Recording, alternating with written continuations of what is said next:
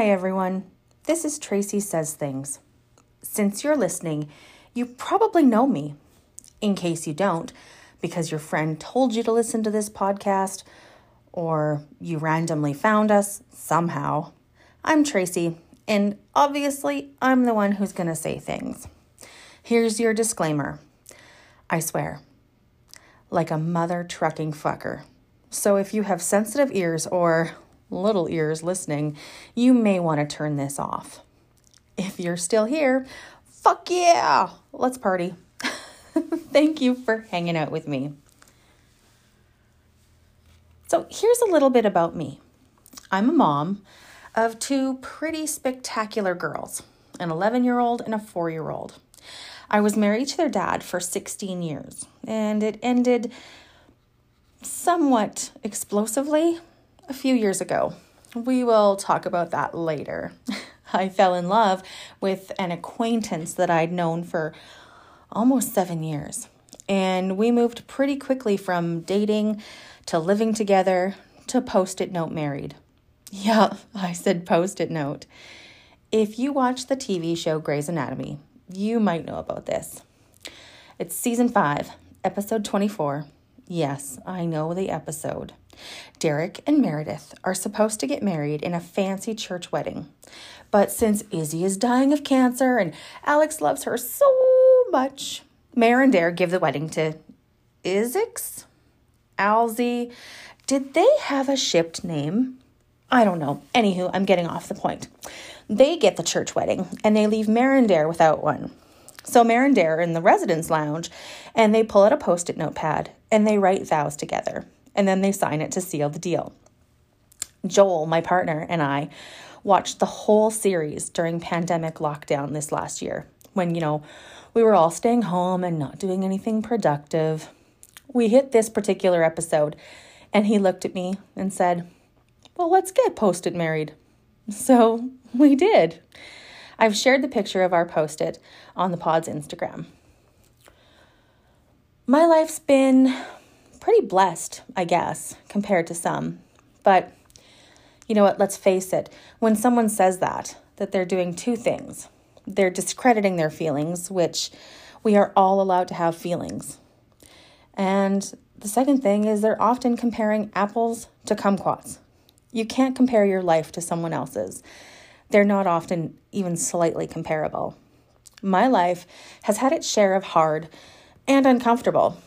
I've struggled with issues like depression, lack of self-worth, addiction, bad relationships, money struggles, sibling fallouts, trust issues. But in spite of all of that, I've always tried to see the best of the situation. I've always tried to be the best friend and the best support person I can be. Even when the bottom is falling out around me, I'm the best person to see someone else's whole picture and help someone else out. But I never help myself. That's kind of how this podcast came to be. I'm probably the biggest advocate for maternal mental health and mental health in general. I help run a support group for women that meets here in Saskatoon, both in person and now because of COVID, we meet online. I've counseled people over the phone, in person. I've held people's hands and hugged them and cried with them as they poured out their darkest feelings, their most violent self-harm thoughts. I've listened to a plan for suicide so detailed and so graphic that it turned my stomach. I've never turned anyone away from my help. I've never not answered a phone call when someone was looking for help. The only person I turn away is myself. To this very day, to this second, as I'm saying this all out loud, there's a part of me that still feels unworthy of help, of love, of compassion. I am my own worst critic. I know it. I know in my deepest logical center that this all just isn't true. I know I hold value, at least some value, to the lives I've helped, the stories I've shared for other people, the bodies I've helped bury. Wait, what? This podcast. Oh, this podcast. It's going to be my diary, I guess, my confessional, my truth. You may not agree with me sometimes. You may hate what I have to say or the voices that I'll bring on here to chat with. But my hope for this, the point of doing this is that maybe someone out there will hear something that I say and they will get just a tiny nugget of truth or a grain of knowledge that they can use to help themselves or help someone they love. So if you wanted to interact with us here at this podcast, and by us, I mean me. So if you wanted to tell me I'm awesome, or on the flip side, tell me to shove this podcast right up my ass, you can do so at tracysaysthings@gmail.com. Or you can find our podcast on Instagram at Tracy Says Things. If you have a show idea, you want to join me and say a few things of your own or suggest a topic, do so. I'll probably say no though, because I'm super fucking self-centered. And also, an ad break would go right here. If someone wanted to pay me to say things, if you know someone who wants to pay me, have them send any amount in an e-transfer to the podcast email, tracysaysthings@gmail.com. All donations welcome. Start a GoFundMe. I need more caffeine.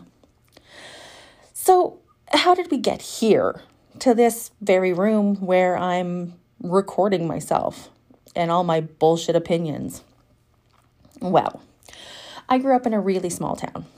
I was, looking back, I guess you could say, modestly popular-ish. I mean, I had friends from most of the peer group cliques, but I never felt like I was anything special, and I certainly wasn't a cool kid.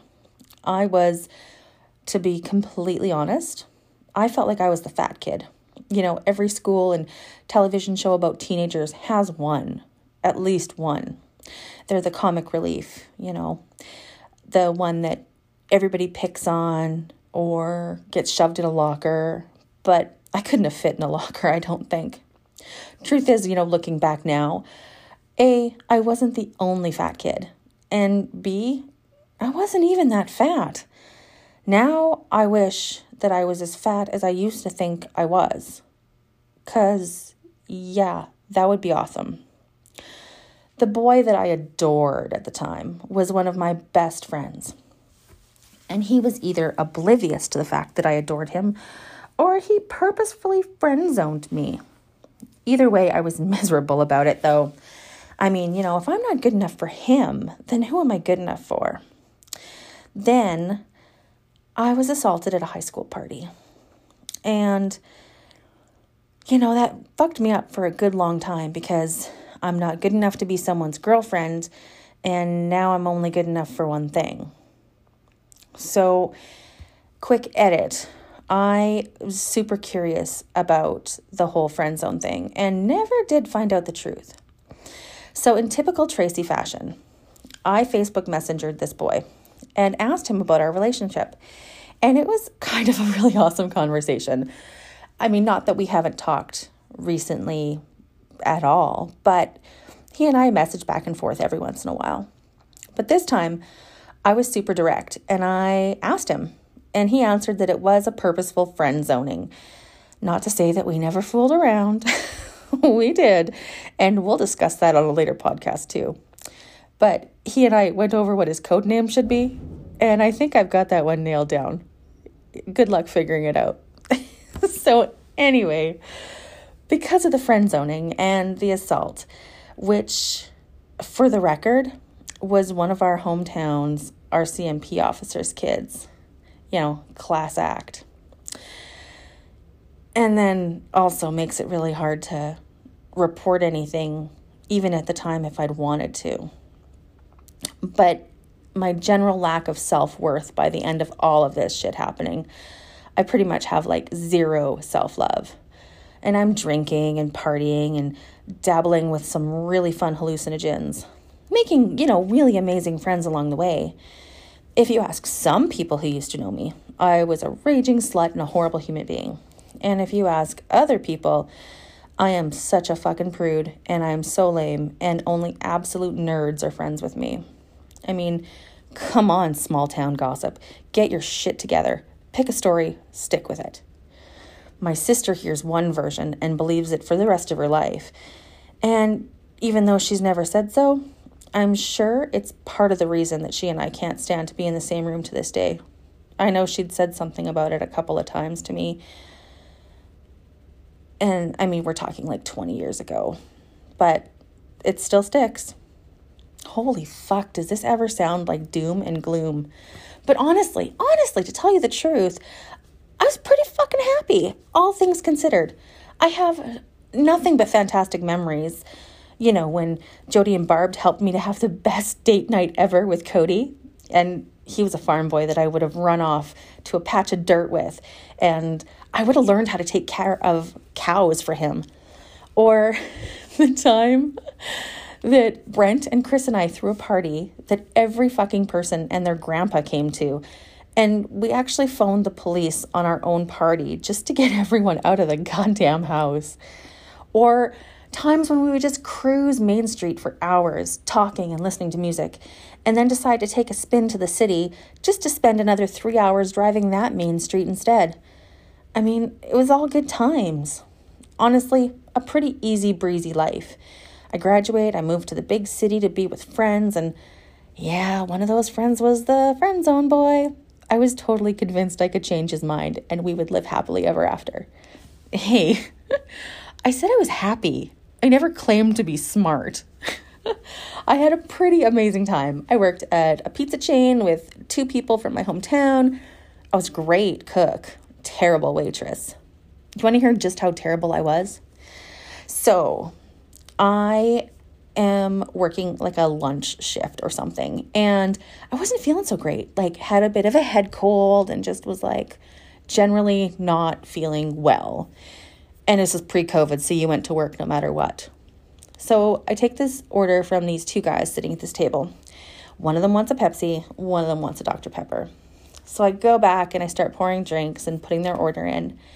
I go back to the table and I realize Dr. Pepper and Pepsi look the same in the same glasses. So having taken a little too much cold medicine, I put the one drink down on the table and I pick the other one up and I drink out of it. And I say, so this is the Dr. Pepper. That means that's your Pepsi. And I'll be right back with another Dr. Pepper for you. And I turned around and walked away. My manager saw the whole thing and went, oh my God, okay, you're done for the day. Go home.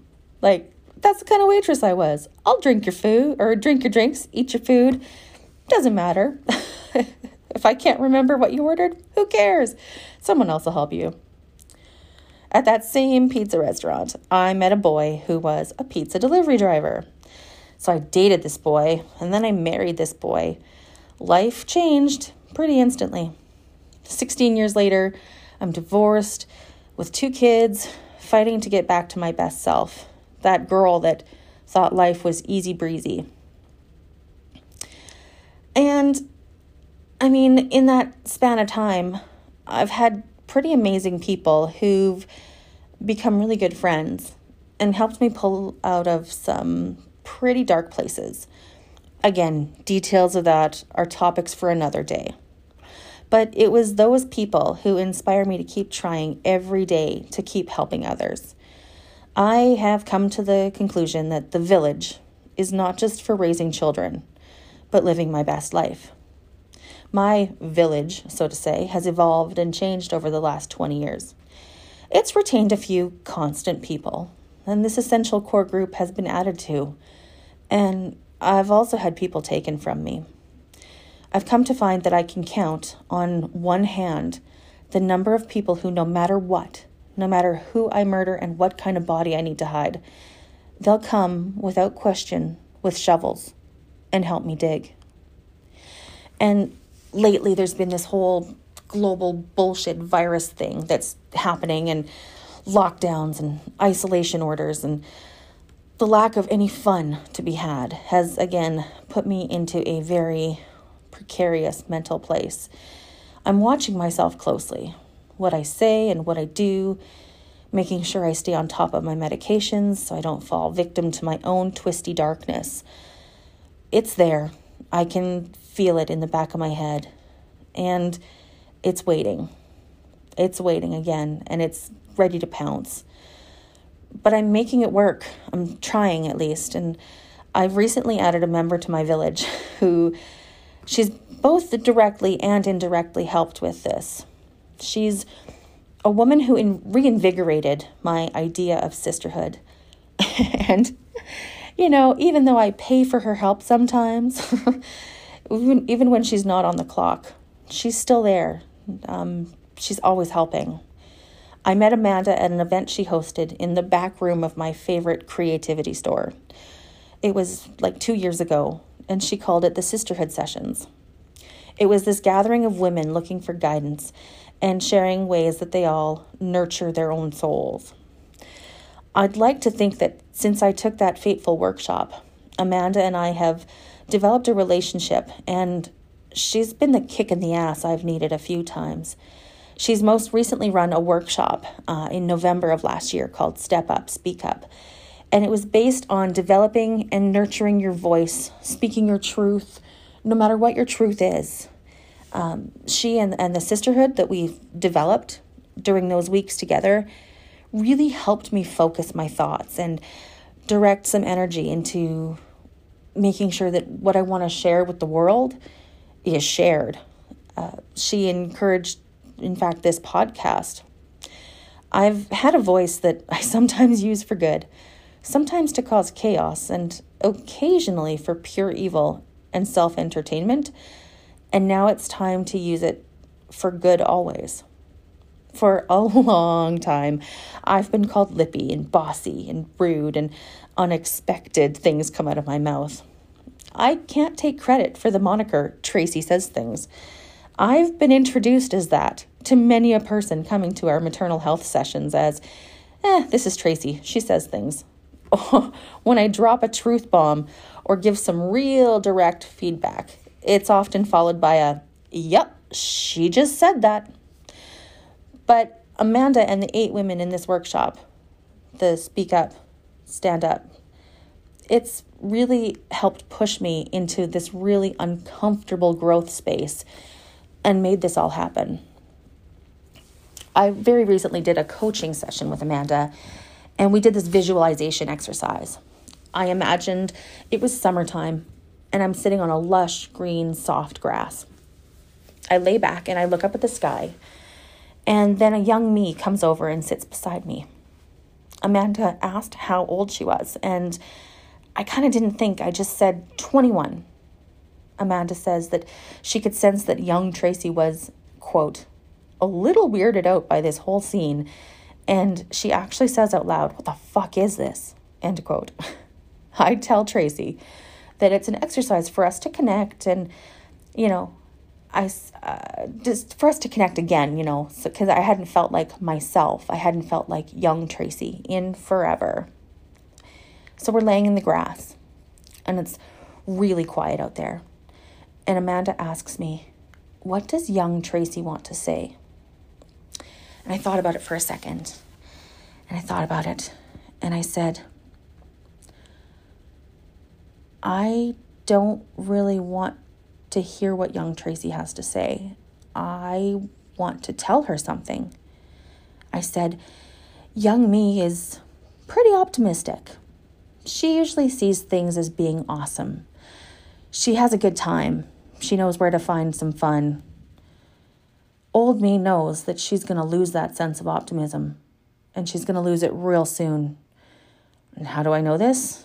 Well, she's me. Been there, done that.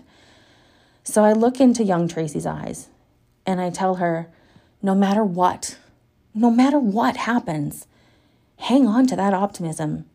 Hang on to that feeling of goodness. Just hang on to it for as long as you can. I open my eyes, and Amanda's looking at me through the monitor in our conversation, and she exclaims, holy fucking shit, like I just got full body chills as you said that. So the lesson there keep my optimism and positivity. That's the key.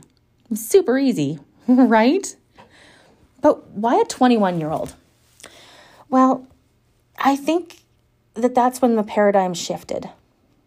I went from carefree and happy-go-lucky, do as I want, single gal, living her best life, eating leftover pizza with her best friends every fucking day, maybe a vegetable once a week if we're lucky, to focusing on someone else's happiness and caring for someone other than myself. Now, before anybody says anything, caring about someone else's happiness and caring about someone and taking care of them, that's not a terrible thing to do. People do it every day. And hello, I'm a mom. I've got 2 young kids. Caring about others is a huge fucking part of every day of my life. But when I was 21, turning 22, I started to do it in a really unhealthy way. And people got pushed away. People got cut off. Friends were no longer in my life. I was totally focused 100% on someone else. And when that happened, I wasn't given the chance to grow and explore and develop who I was any longer. I had this title, wife, mother. I wasn't allowed to be a young woman exploring herself. And when I did try and grow and learn and find new interests, I was shamed and mocked for wanting to attempt it. And it ended up developing into a pretty toxic thing that hurt more people than it should have. You know, it's been a really long time since I could say that I was 100% me. And I don't give a sweet flying fuck who doesn't like that. I recognize that I'm shaped by the experiences that I've had, the people I've loved, the people who've loved me. I've grown, I've changed. There's kind of a cool song that says, oh geez, it just popped in my head and I really want to sing it. But it says, who can say if I've been changed for the better? But because I knew you, I've been changed for good. Should I have sung that? No, I can't fucking afford the royalties. So after all that, after realizing that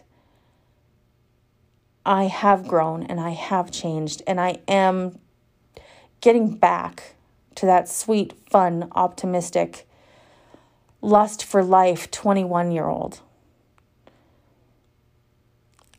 still believing that I have responsibilities and things I have to do, of course. That's part of growth and change. But going back to being myself, it's interesting. Because now, after all that exposition, you know that over the course of however many weeks you're going to choose to listen, I'm going to try to... No, I won't. I'm not going to try. I will use my voice that I've recovered to inspire, to entertain, educate, and hopefully you, dear listener, will find at least one nugget of goodness, one bit of honesty, one sliver of truth in there for you. I'm aiming to only ask for a small amount of your time, every second week, because let's face it, time is valuable and I don't want to waste yours. So I hope that you spend what should be half hour, maybe an hour every week with me and a catchy theme song, hopefully. And we can make the best of all the situations that we're going to face together. Because if you're listening to this right now, you're probably in my village, and I'm hopefully in yours too. So I have to admit, I'm kind of a huge nerd for a large number of reasons. But one of the biggest is that I love stationery. Cards, notepads, letterhead. I write letters and love notes and cards to people all the time. My Christmas card mailing list was 160 cards. Yeah, 160 handwritten cards. Some of them, if you got one and it only had a couple of lines, I apologize. You were near the end. Some of the first 30 were beautiful, long and wordy and full of inspiration and love. The last 30 probably were like, Merry Christmas, love, Tracy. But I send more than just Christmas cards. I send birthday cards. I send just how do you do cards. I send all kinds of fun stuff. Sometimes postcards where they are just a sentence or two. But every time I sign off a letter or a card, I draw a little heart and add my name. A little love, Tracy, to the recipient. Because I believe that if you take the time to send a greeting from the heart, you're sending out positivity and kindness into a sometimes bleak and dark world. Honestly, we're all just trying to stay afloat in our little ponds. And by sending a card or a letter or this podcast out into the ether, I'm also sending a little bit of love and goodness out to all of you too. Well, everyone, that was episode 1. Thanks for listening. Be sure to join me on February 16th as we welcome the first of many special guests to my podcast.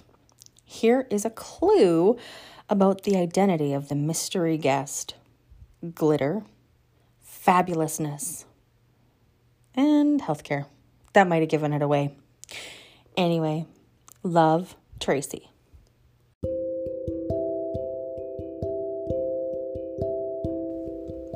This was Tracy Says Things, a podcast brought to you by Anchor Media. Produced terribly by Tracy. If you would like to volunteer your production skills or offer feedback, contact us at tracysaysthings@gmail.com or find us on Instagram at Tracy Says Things.